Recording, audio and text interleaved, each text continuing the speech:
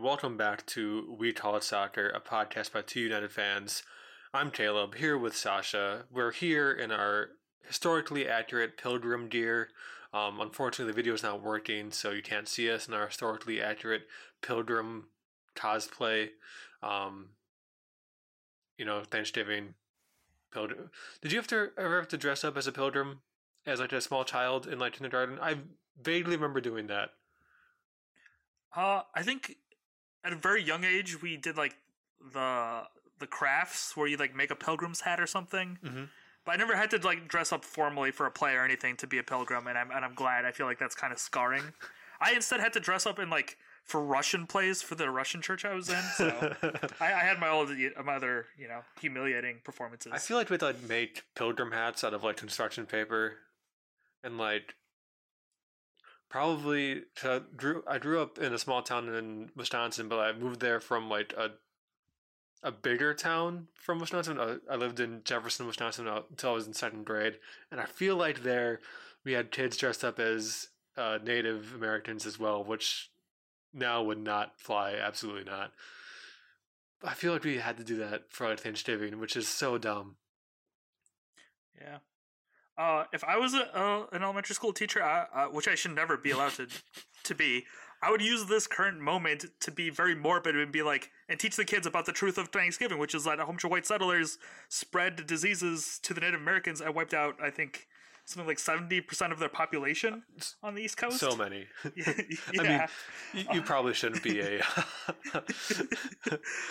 And then I'd use that and be like, hey kids, can you draw that to any parallels in your current life? And just have these kids be so depressed. So just speed up the process is what you're saying. Just like... Yeah. So we all learned that when we were in our high school / college age. Really? That's what happened? Fuck. Alright, I'm gonna listen to emo. And Top Lunch. And oh, what's this? Is that Joy Division? Awesome. I can't wait to get sad to this. Okay. Speaking of Thanksgiving, what are your plans? What do you got going on? I work throughout the day, and then I'm gonna come home and enjoy time with my roommates. Nice. Get that holiday pay. Yeah. So I'd like to hear.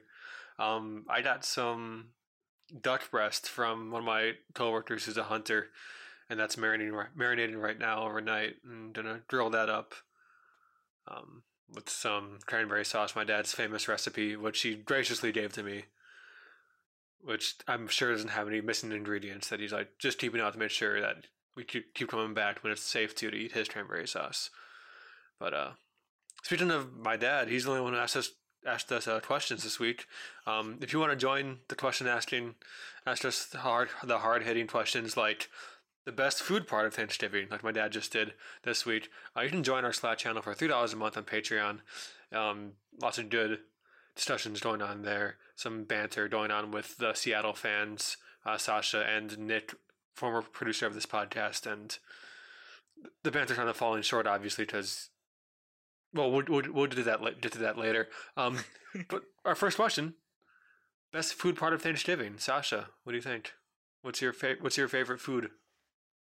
Thanksgiving food.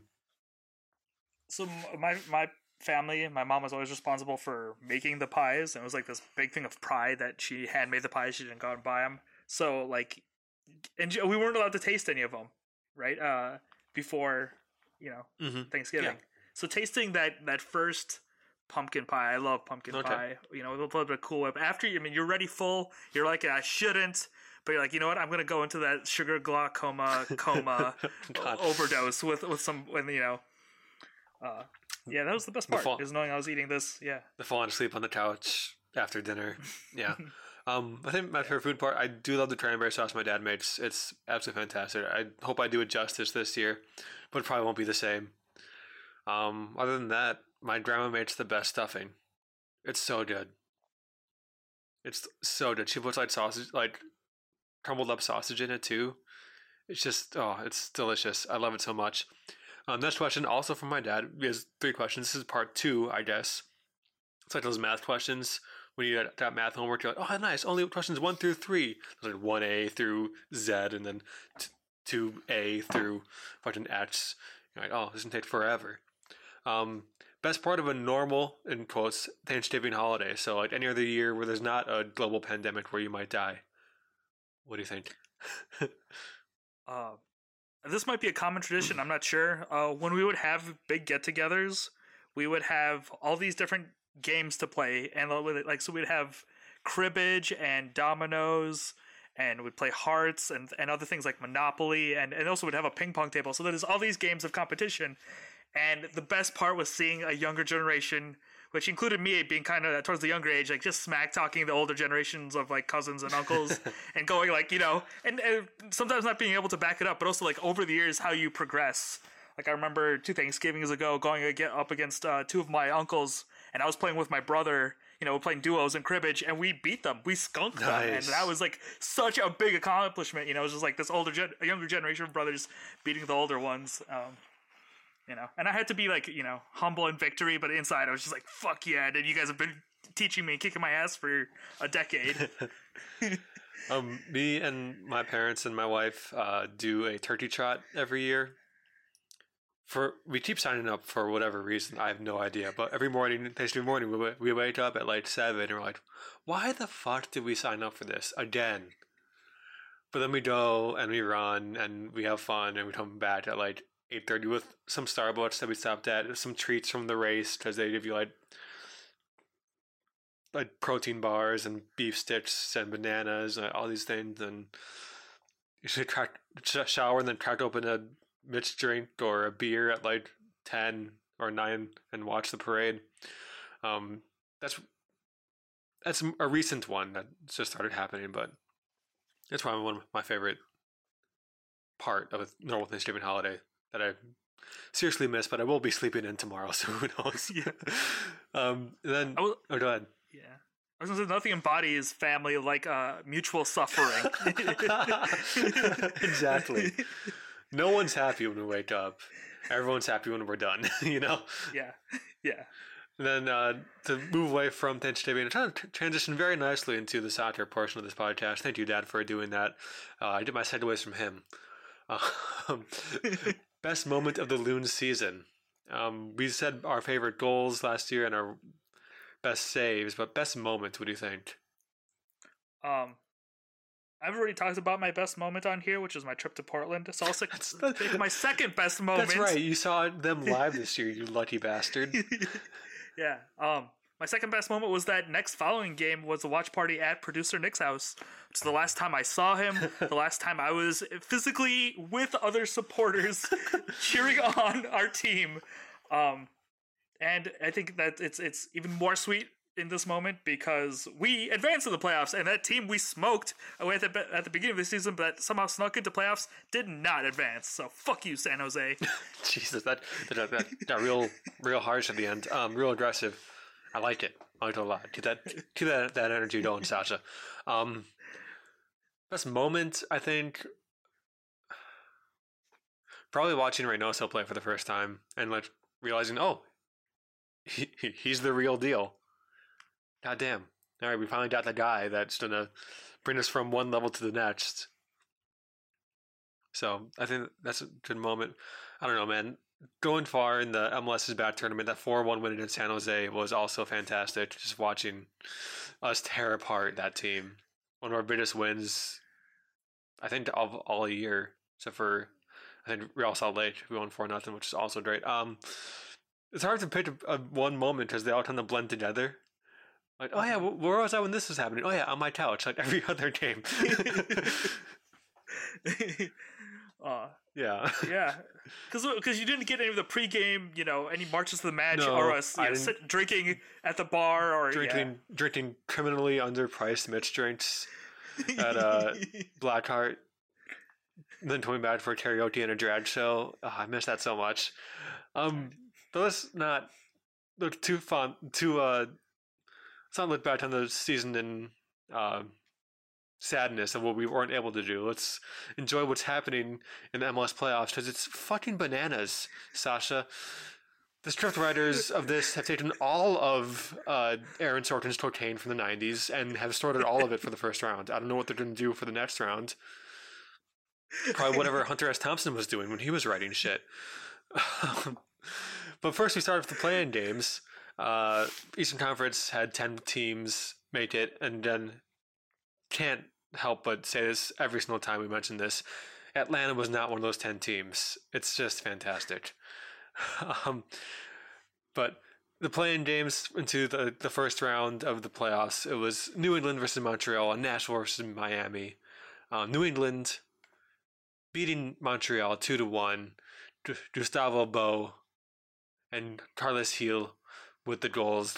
Gustavo Bo scoring from outside of the box in like the 93rd minute in stoppage time, crushing the Montreal team. There was this image at the end of the game where there was a poor little Quebecois player on his knees. He looked like he had just watched his favorite puppy die, and I was like, "Oh, I feel so bad for you." But you did get to go back home to a functioning country. So, did you really lose this game? Win-win for Montreal, really. Going back to Montreal where they're, smart there. Oh, man. Nashville going up against Miami in their next playing game, and Nashville just destroying Miami. The battle of the expansion teams. Miami, I think you said before this, you're really glad that Lee Nguyen went back to New England, so he actually did feel some success again. Because Miami, Blaise Matuidi is in America for a paycheck and only a paycheck, because he was burned past by Nashville players on each of the goals that Nashville scored, and then yelling at his defense when they didn't step up. It was really excited to see. Probably the most boring game of the entire round, or the entire first round, first kind of section of the playoffs, because Miami never looked like they were in this game. Yeah. Miami, the team, going very much the same way Miami, the city, did in COVID, which is the first to go. Rest in peace, Miami, the city, I guess. Are they done? I mean, they're on their way out. This is too dark. Anyway. It's Thanksgiving weekend. Hopefully no one listens to this. We can be as dark as you want, Sasha. Yeah, the Fighting David Beckham's retreat back to Fort Lauderdale, their true home, to regroup and probably buy some other aging star who's not going to take this league seriously whatsoever, like Blaise Matuidi did. Into the Eastern Conference first round proper. Our first day was, I believe, Saturday, where these games took place. Columbus beat New York Red Bulls 3-2. Really wasn't that crazy despite the scoreline. Red Bulls scored first, but then Columbus have 3 unanswered, including a fantastic looping header by Giassi Zardes. Really didn't know how that was going in until actually hit the side netting in the back of the net, and it was like, oh, that was actually pretty good. Brian White pulled one back very, very late for New York Red Bulls, but again, they didn't really look. Columbus looked the better team. Definitely. You could say New York Red Bulls offense was B+, and Columbus Crews was, a good A, because they had, their whole left side was unanswered by New York, all the way back to their left back Milton, who played great with Archer and Santos. Yeah. Aaron Long and Tim Parker, I think their center back is, really, for the first part at least, kind of marked Giassi Zardes out of the game. But like you mentioned, Artur and Santos and Milton Valenzuela, I believe his last name is. Yep.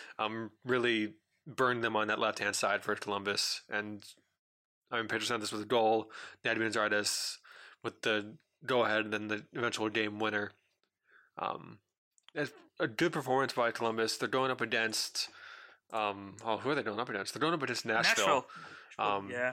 So the 2 goals that have been conceded by them to New York Red Bulls, maybe not that big of a deal, since Nashville's offense isn't that potent, but attacking is going to be an issue, I think, for Columbus.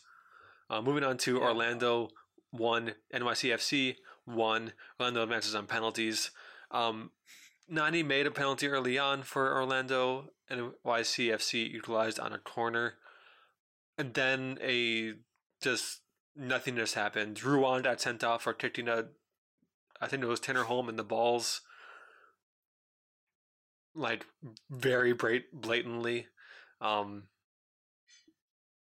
than that, oh yeah. That's right.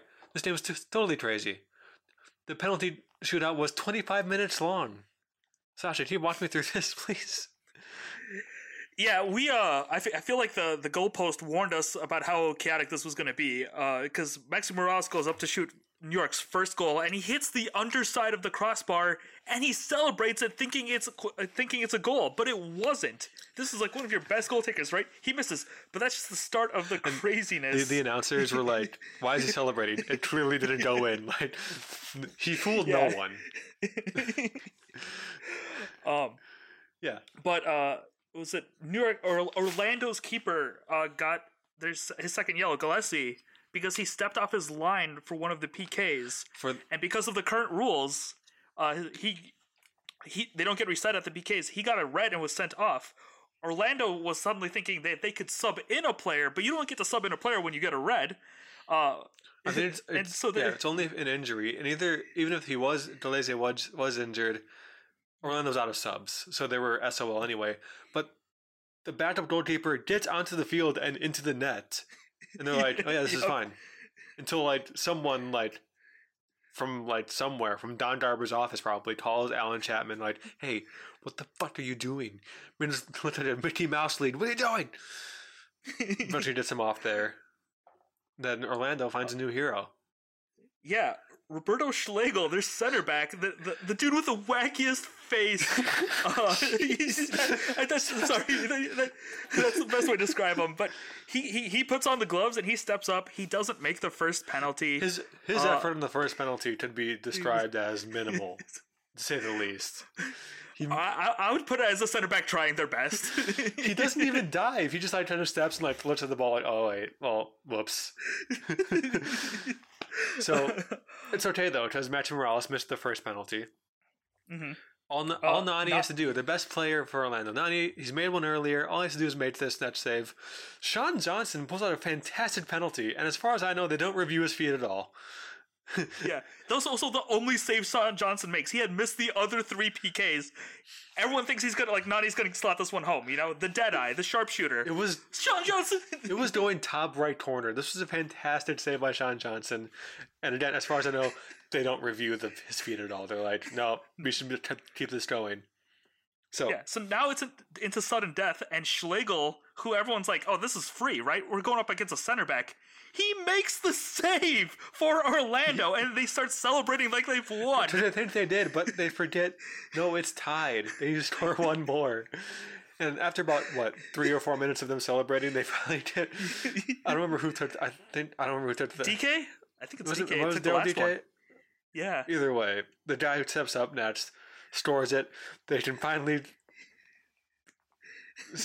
celebrate. They were celebrating so insanely after Schlegel's save that their coach is almost off the field. And so they're going up against New England, and Deleuze, they appealed his red card. It was upheld, so they'll be without their starting goalkeeper Brian Rowe, who's kind of a journeyman across the MLS. Will be in goal. Not a bad goalkeeper, but not at Deleuze's level. I would say probably a little bit worse than, or around the same level that Bobby Shuttleworth is at. They're kind of in the same vein of on their day they're a B plus, but they're more likely a C plus / B minus on average. And also Ruan will not be there because remember he stamped some dude in the balls. Yeah, you can't do that. You really can't. Shout out to Orlando's marketing team. I think within the hour they had a Schlegel goalkeeper kit up on the store, and I heard by the next day it's sold out. Just that's the center back who put on the gloves. By the marketing team, yeah. Alan Chapman and his crew, the referee crew, will not be doing any more playoff games. People have been giving Alan Chapman a lot of shit for this. He got it right. He was off his line. It was a second yellow and a straight red. Or a red after that for Deleuze. The one thing that they should be admonished for is the fourth official allowing the substitution to happen, because that shouldn't have happened. The fourth official is supposed to know how many subs each team has, and whether it's legal or not for them to sub on a goalkeeper, all that sort of stuff. So if I was Alan Chapman, I'd be asking some serious questions to my fourth official, but we don't have to worry about that until next year. So Yeah. Real quick, or not real quick. All these games are nuts. Yeah. Toronto lost to Nashville, number 2 seed, loses to Nashville, 1-0. And Toronto playing like a team that's been living out of their suitcases for months, which they have been. This game, quote unquote home game for Toronto, took place in Red Bull Arena in New Jersey, which, as you might not know, dear listener, I'm not an expert on geography, but it's not Toronto. So they've been playing their home games there for a while now, and again, like Montreal losing out of this playoffs, Toronto loses kind of a win-win. They did go back to a country that's actually handling this better, this whole COVID thing, so that's good. But Nashville had 3 goals called off for offside, rightly so. They were offsides. They finally got their goal in second half of stoppage of extra time, where Mustard dribbled past Omar Gonzalez doing his best Blaise Matuidi impression, and his saw shot deflected by Clinton Westford. Daniel Rios, who was there for USL, slots it home. Nashville, undefeated in playoffs, 100% win percentage. Who saw this coming? We didn't. Nobody. Nashville and San Jose and who knows are out here just to ruin everybody's table. Speaking of ruining tables, Toronto, a big name gets knocked out. The next biggest name, the Supporter Shield winner, Philadelphia, get knocked out by New England, Bruce Arena's team that's on the battle path. Yeah. They quickly got 2 goals in first half. Yeah, Carlos Hill, really bad from injury, fully fit in their last game against Montreal. His goal there was fantastic. These 2 goals, one by the youngster Buchanan, and I don't remember I think the other one was by Carlos Hill. I turned this on after the Nashville-Toronto game, and Nuno was already up 2-0. The curse of the Supporter Shield continues. Philadelphia gets out, knocked out. Very disappointing, I think, for them, because this team's going to be broken up next year, with Brendan Aronson going to Red Bull Salzburg in Austria, and Mark McKenzie, looking like he's on his way out over to Europe as well. The young center back was the last person off the pitch in Philadelphia, probably enjoying his last moments out there. This was reported by Jonathan Tannenwald, who's the beat reporter there for Philadelphia Union. So again, New England moving on past Philadelphia. The East, kind of a land of upsets. Do you think the play-in games helped these 2 teams kind of find their footing and find what they wanted to do? 100%, because the first game in playoffs is always the hardest, because you're getting back into the groove and you're shaking off the nerves, especially if you're a team that hasn't been to playoffs before, like Philadelphia. Like, I mean, this is their second time, I guess, but they don't have much experience. Those nerves can throw you off your game, and New England already had a game to get rid of those. They came into this game quick and ready, and they showed that they were more prepared on the day. Yeah, I think I have to agree with you on that one. Yeah, absolutely. Let's move on to the Western Conference, cover those games. After this, we'll do our predictions.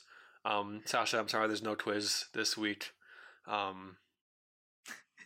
Do you like God. Turkey? Yes. Okay, you passed the quiz. Awesome. First game in the Western Conference. Kansas City 3, San Jose 3. And the only notes I put there, you filled them out, obviously. The only note I put underneath this game was holy fucking shit. Because this game was bananas. This was the first game of the day on Sunday? Yeah, on Sunday. And man, did they set a tone that no other game to live up to. Yeah, this was definitely, it gave you memories of the craziness that was Orlando and New York City FC. But I had to eat my own words, because 4 minutes in, SKC scored a great goal from Roger Espinoza, and I'm like, it's over already. This is a first seed going up against an 8th seed. Oh, was I wrong? I was in for the ride of my life with this game. Because not only does San Jose equalize in first half, they get ahead in first half. So they're up 2-1 going into second half. Both of San Jose's goals deflected off of Puncec, the Kansas City defender. One off of his face, then one off of his foot. Wrong-footing Tim Melia both times. It was kind of hilarious. Yeah.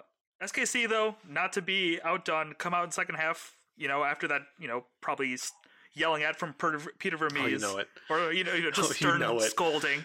Yeah. And they equalized pretty quickly. It's 2-2. And then it was just a battle till after 90 minutes where, the golden boy, SKC's, star child, Busio, scores one. And they've won it all, right? That's even what the commenter said. He most likely... 90 plus right? 1 minute. Yeah, everyone thought that the game was over, but you can never count out the man who refuses to die. I mean, refuses to retire, Chris Wondolowski. He's left unmarked in the 97th minute. Mind you, there was only 5 minutes of extra time, but because Busio scored, they added on additional 2 minutes. Well, they celebrated for like 2.5 minutes. Yeah. And then Tim Melia took 40 seconds one time to take a goal kick. That adds up. Yeah, 90 plus 7 minutes in a game where there was only 5 minutes of stoppage time.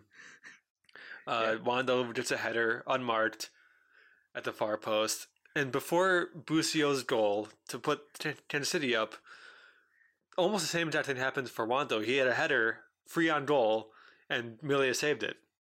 Added extra time comes and goes. San Jose looked like the better team there.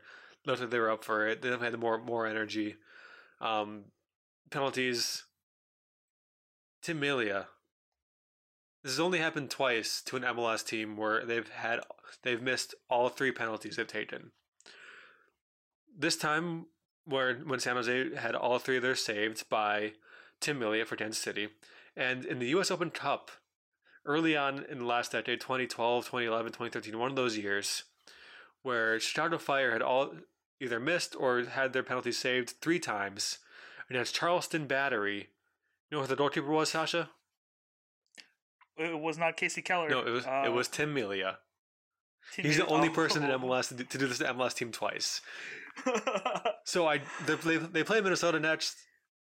I guess the goal for Minnesota is either win or lose. Don't draw. Please don't draw. Yeah. If you're worried about this game, like we say, don't take it to PKs, but also go in knowing this.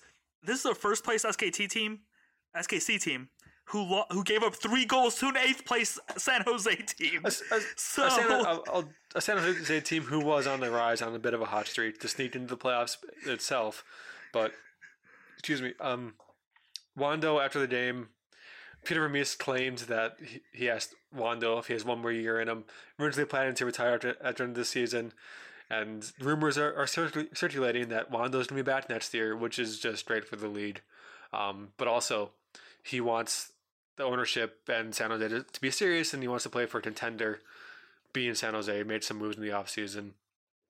Mark my words, COVID might kill the country and the league, but the league cannot kill Wando.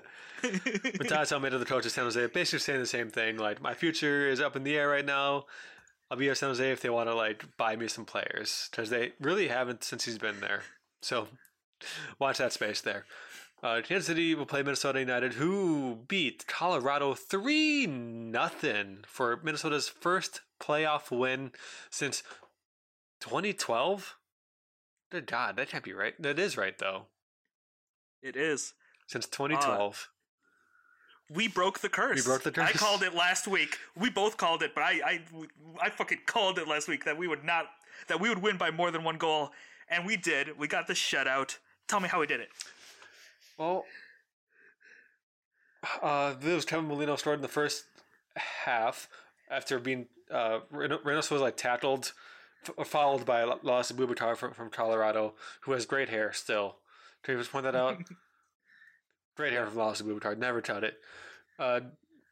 Hot Boy just jumps on it and scores easily. It was came out of almost nothing. Reynoso had a gentleman's hat trick in this game. Mainly based on how MLS tracks their assists. They count hockey helpers as assists. The main assist on the last goal was from Jan Gredush, but otherwise, Lod on his goal, just an inch perfect pass from Reynoso. And I called them this on Twitter at United Fans, TWO United Fans. Lod is the Finnish Arjen Robben. He has one move. It's go to his left, on his left foot and shoot. And it's unstoppable for some reason. Defenders just don't get it. Arjen Robben made a goddamn career out of that. Yeah. And not only do defenders have trouble stopping it, he has the ability to make it take a bounce. He's done this multiple times. So it beats the keeper who's diving for it every time. It's beautiful. And it really is beautiful. Hotboy gets a second later on. Great assist and great Molino holds up his run perfectly to stay onside and find the open space. Gray just hits him. Not Gray, just his best play of the night. He did clear one off the line. There was some little nervy defense, some squeaky bum time for our back line, as I think Debasi also cleared one off the line. Mm-hmm. But that being said, Dane St. Clair, he's only 23. He'll be here forever. I don't want him to go, Sasha. I don't want him to go. He's just so good.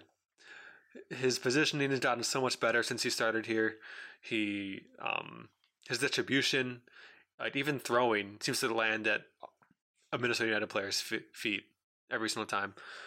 And our first playoff shutout or clean sheet in MLS. You could tell at the end of the game how relieved Adrian Heath was. He looked like he was smiling big and not like a smirky way. I was right, just relief and pure joy, and it was great to see. When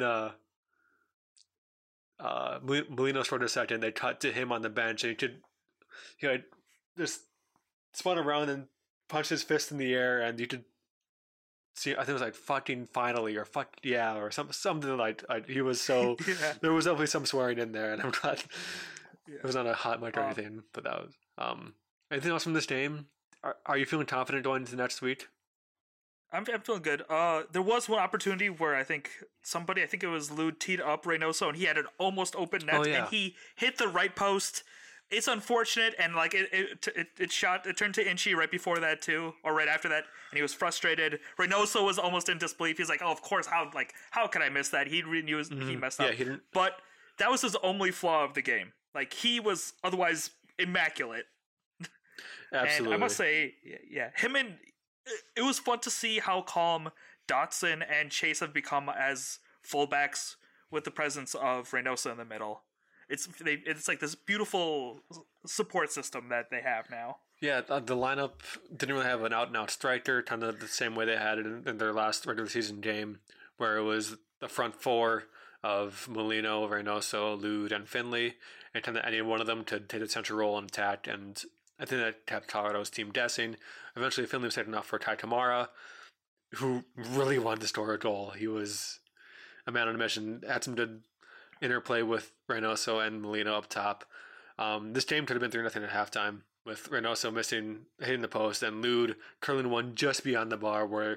That curler was so beautiful. Yeah, oh, man. William Yarbrough in goal for Colorado didn't even move. He's like, that's going out. And he was just barely right, I mean, if we can play like that, with a little tightening up in the defense, not changing anything. Never mind. Let's go on to the next game. Yeah. Portland won. Dallas won. Dallas advances on penalties 8-7. This first half was just fucking so boring. And I stayed up to watch this game. This game started at 9:30 because MLS fucking sucks at scheduling games. And they're like, let's start at 9:30. And I'll be like, oh, it's 9:50. We should probably start the game now, huh? Yeah, let's do that. Just so annoying. Sorry. Portland scores Jorge Villafana in the 80th minute. You think it's all over. You think they've finally done it. In the freezing rain of November Portland. The freezing November rain. But 17-year-old Pepe Reina, who wouldn't even understand that reference, gets an equalizer in stoppage time to force extra time.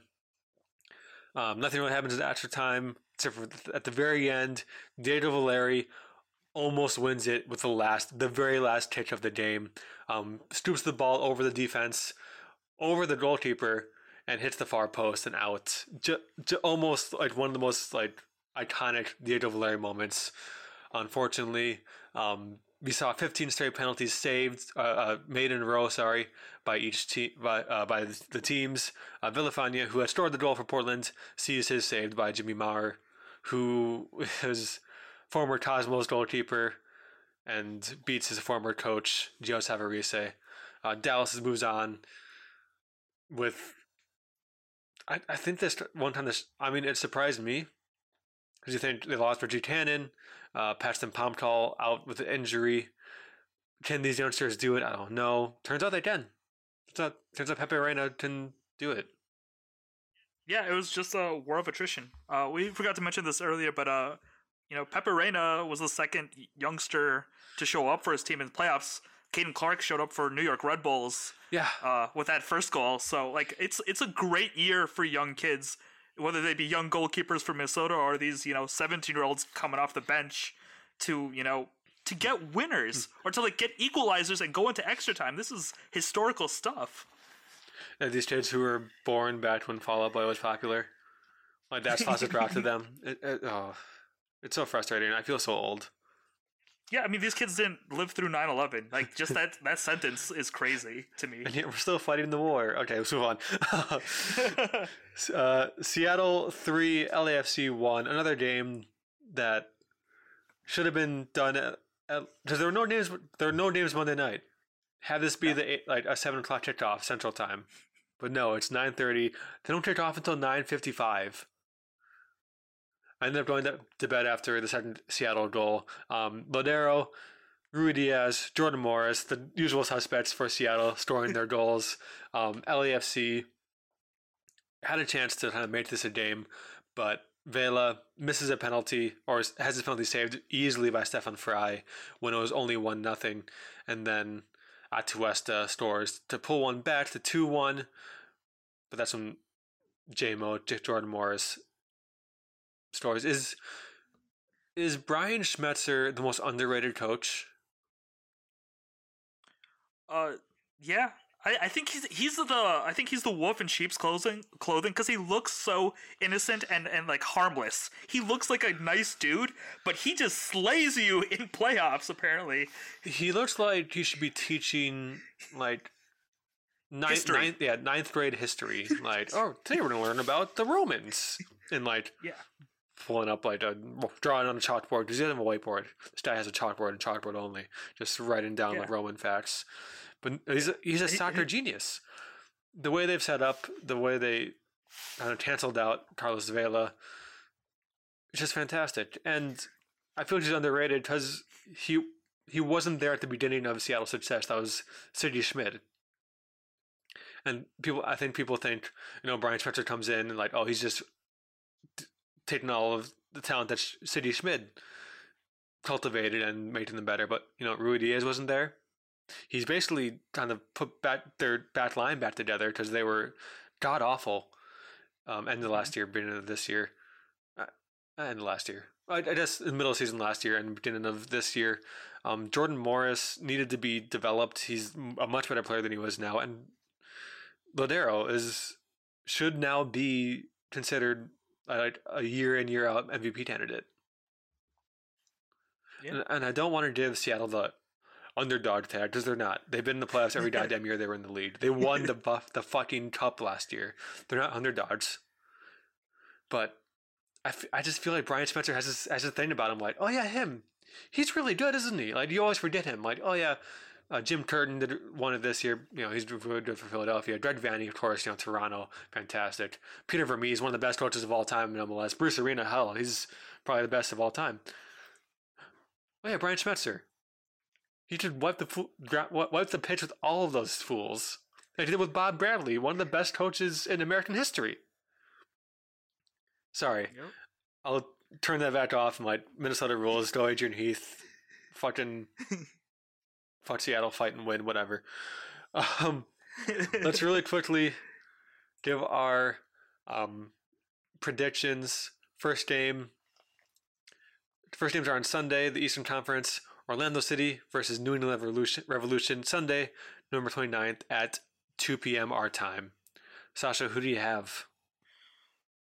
Despite Orlando having the stronger offense, they're running on 2 red cards, and this is Bruce Arena's team that's running on hope. And I overlooked Gustavo Bo last week when we were talking about Argentinians who are showing up for their teams. I will not this week. I predict they'll make it through, and Lee Win, the heart of a hero for this team, will make it to the conference final.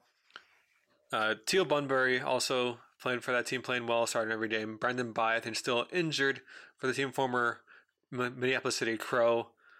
Carlos Gil coming into the team has really changed how they've played. He's really, we forget, he's been injured for so long. His goal against Montreal was his first in over a year because of injury and just not to be able to get fully healthy. He's back 100%, and that's scary. And like Orlando City's missing one of their fullbacks. Ruan through injury, Deleze through injury for red card suspension. Deleze's out through red card suspension. Does Brian Rowe have it in him? I don't think so. I think I agree with you. New England moves on to the conference finals. Next game at 7 p.m. Sunday night, Columbus Crew versus Nashville. Now, we have 2 coaches who have both won MLS Cups with different teams. Caleb Porter, who spells his name wrong, coaching Columbus, won the Cup a couple of years ago with Portland against Columbus. And then Gary Smith, of course, winning the Cup with Colorado Rapids. What's very similar about Nashville right now and that Colorado Rapids team is that they're solid at the back. If they did a lead, good luck breaking them down. It's going to take a mistake by them rather than, like, I think it's going to take a mistake by them rather than, like, just good attacking play. It's going to take either a mistake or an absolute worldie of a goal. Do the Columbus Crew have it in them? I think so. Darlington Nagbe. He's the constant from Columbus Crew to that Portland Timbers team that Caleb Porter had winning the Cup. Jesse Zardes. We give him a lot of stick, but he scores goals. And people forget about Pedro Santos. He's a fantastic winner. We mentioned Artur and Valenzuela earlier. They're going to be attacking the right back and of Nashville constantly. I think Columbus Crew eke this one out. Eat it out. 1-0.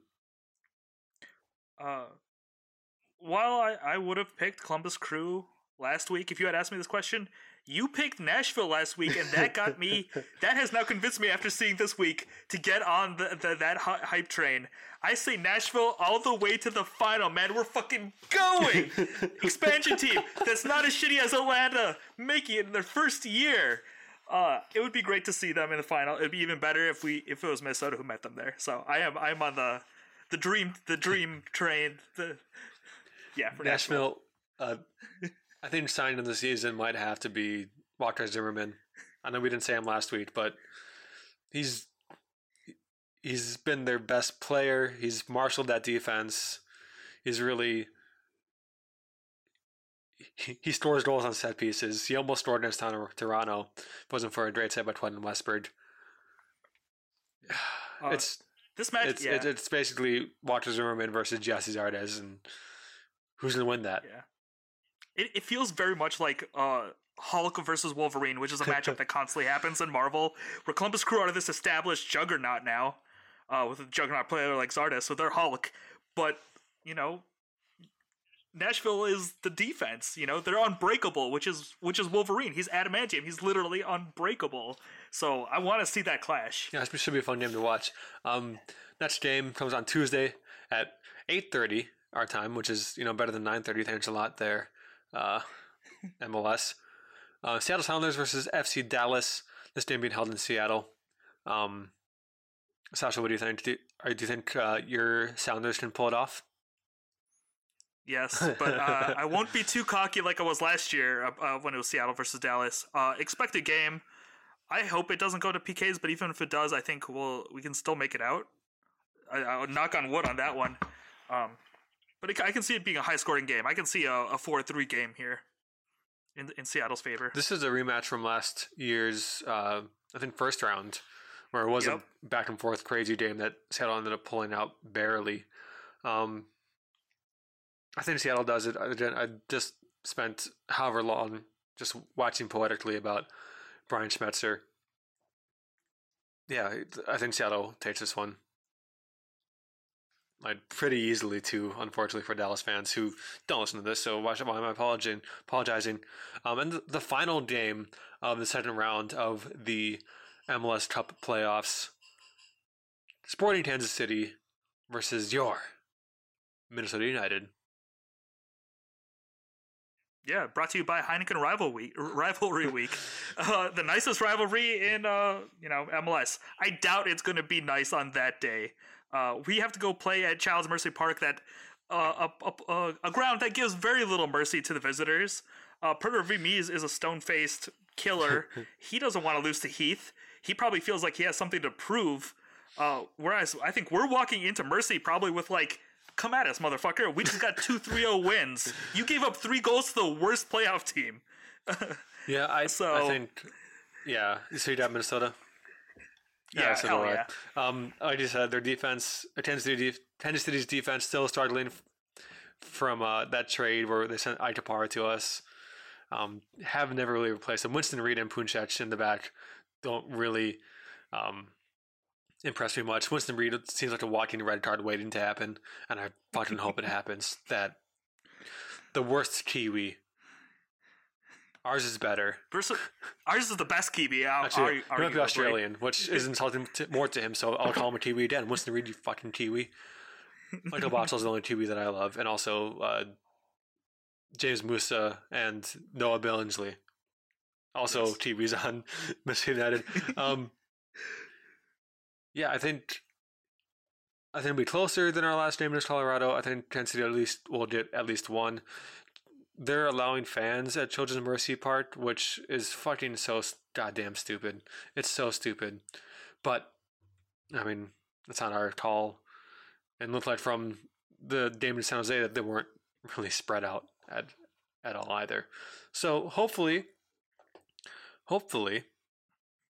Missy United won't have any positive cases when we go to the Western Conference Finals in Seattle.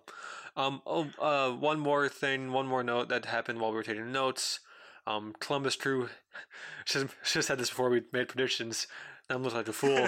Columbus Crew had 4 players test positive today for COVID, so hopefully they're not very important. Otherwise, my prediction will probably be false. But obviously, player safety and human safety should come first. If 4 people for Columbus are sick, more could happen, and then if that happens, then they have to forfeit, which means Nashville will go through automatically. And Mitchie just wondered why the hell we're doing playoffs in the first place in the middle of a pandemic. That's been worse since the worst it's ever been, probably. I'd say the worst it's ever been. Mm-hmm. Yeah. And we're gonna. I will say I want to scold. Okay. Go no dead. I want to scold all the teams who did have fans at your games, and especially I want to scold SKC, because if your sponsor is a hospital, how the fuck do you not have the better judgment to not have fans in the middle of a pandemic? That's all I have to say. Yeah. Well, and then on a somber note here, Argentinian soccer legend Diego Maradona has passed away at the age of 60 of a heart attack. He had brain surgery to remove I think it was a blood clot last week. Our hearts and minds go out to his family and the Argentinian soccer community.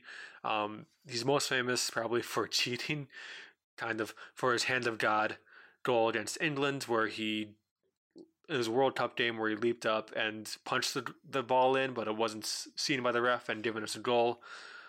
Despite that, he was one of the best players to ever play the game, electric on the field and electric off the field in his personality. He'll be missed by the community. He was a good he was, I think, coaching recently and up until last year in Argentina. Really a role model for a lot of players growing up, and he'll be dearly missed. True. Just real quick. I mean, do you want to talk about Europe, or do you want to move on into socials and stuff? We can just move on to socials and stuff. We're at 15 minutes. Let's do that. That seems appropriate. Okay. Yeah. You can find me at God, that's not my handle anymore. You can find me at Real Caleb FC. You can't find Sasha anywhere. Yeah, Sasha is currently on the lam because my account was suspended for maybe saying some vulgar things about Trump in support of our national treasure, Lindsey Horan, who plays for the Portland Thorns on the U.S. Women's National Team. She was tested positive for COVID, and I may have threatened the president if she passed away. Yeah. That said, to all our impressionable listeners, I did this knowing I could get flagged by Twitter, so if you're going to do something that's nefarious or questionable, don't do it before you consider the consequences. Huh. That's actually pretty poignant. All right. Yep. You can find all our soccer musings at TWO United Fans on Twitter, at TWO United Fans on Instagram. Our Patreon, $5 a month, gets you weekly, not weekly, Jesus Christ, we have not been doing weekly episodes. Gets you bonus episodes every month.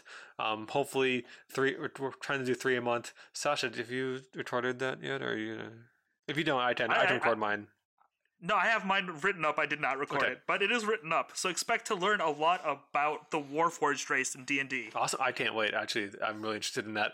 I can't wait to edit it. And listen, my LTA coming up will be about Sturgill Simpson's Grammy-winning album, A Sailor's Guide to Earth. We have an episode on there where former co-host Colin O'Donnell ate the spiciest chip in the goddamn world, and I tried to talk him through it, and it turned out really well, actually. The chip was jet black. It was terrifying to see, but I didn't have to eat it, so it was actually pretty fun. Hoping to have him back on, as he and I will do a probably way too long 2020 albums of the year podcast. It'll be way too long. It'll probably be one or two, probably two, because then we'll get 2 bonus episodes.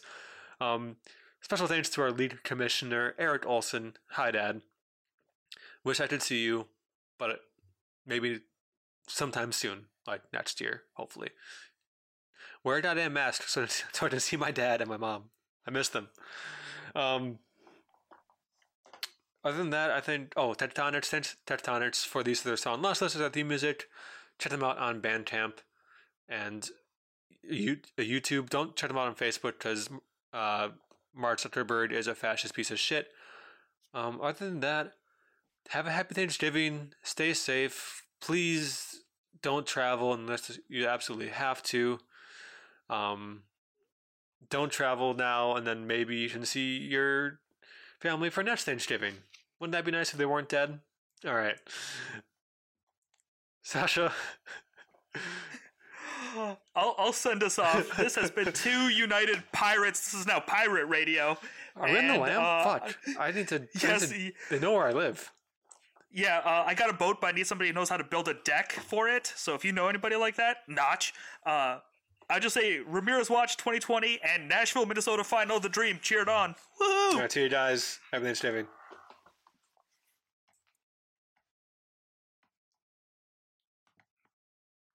It was.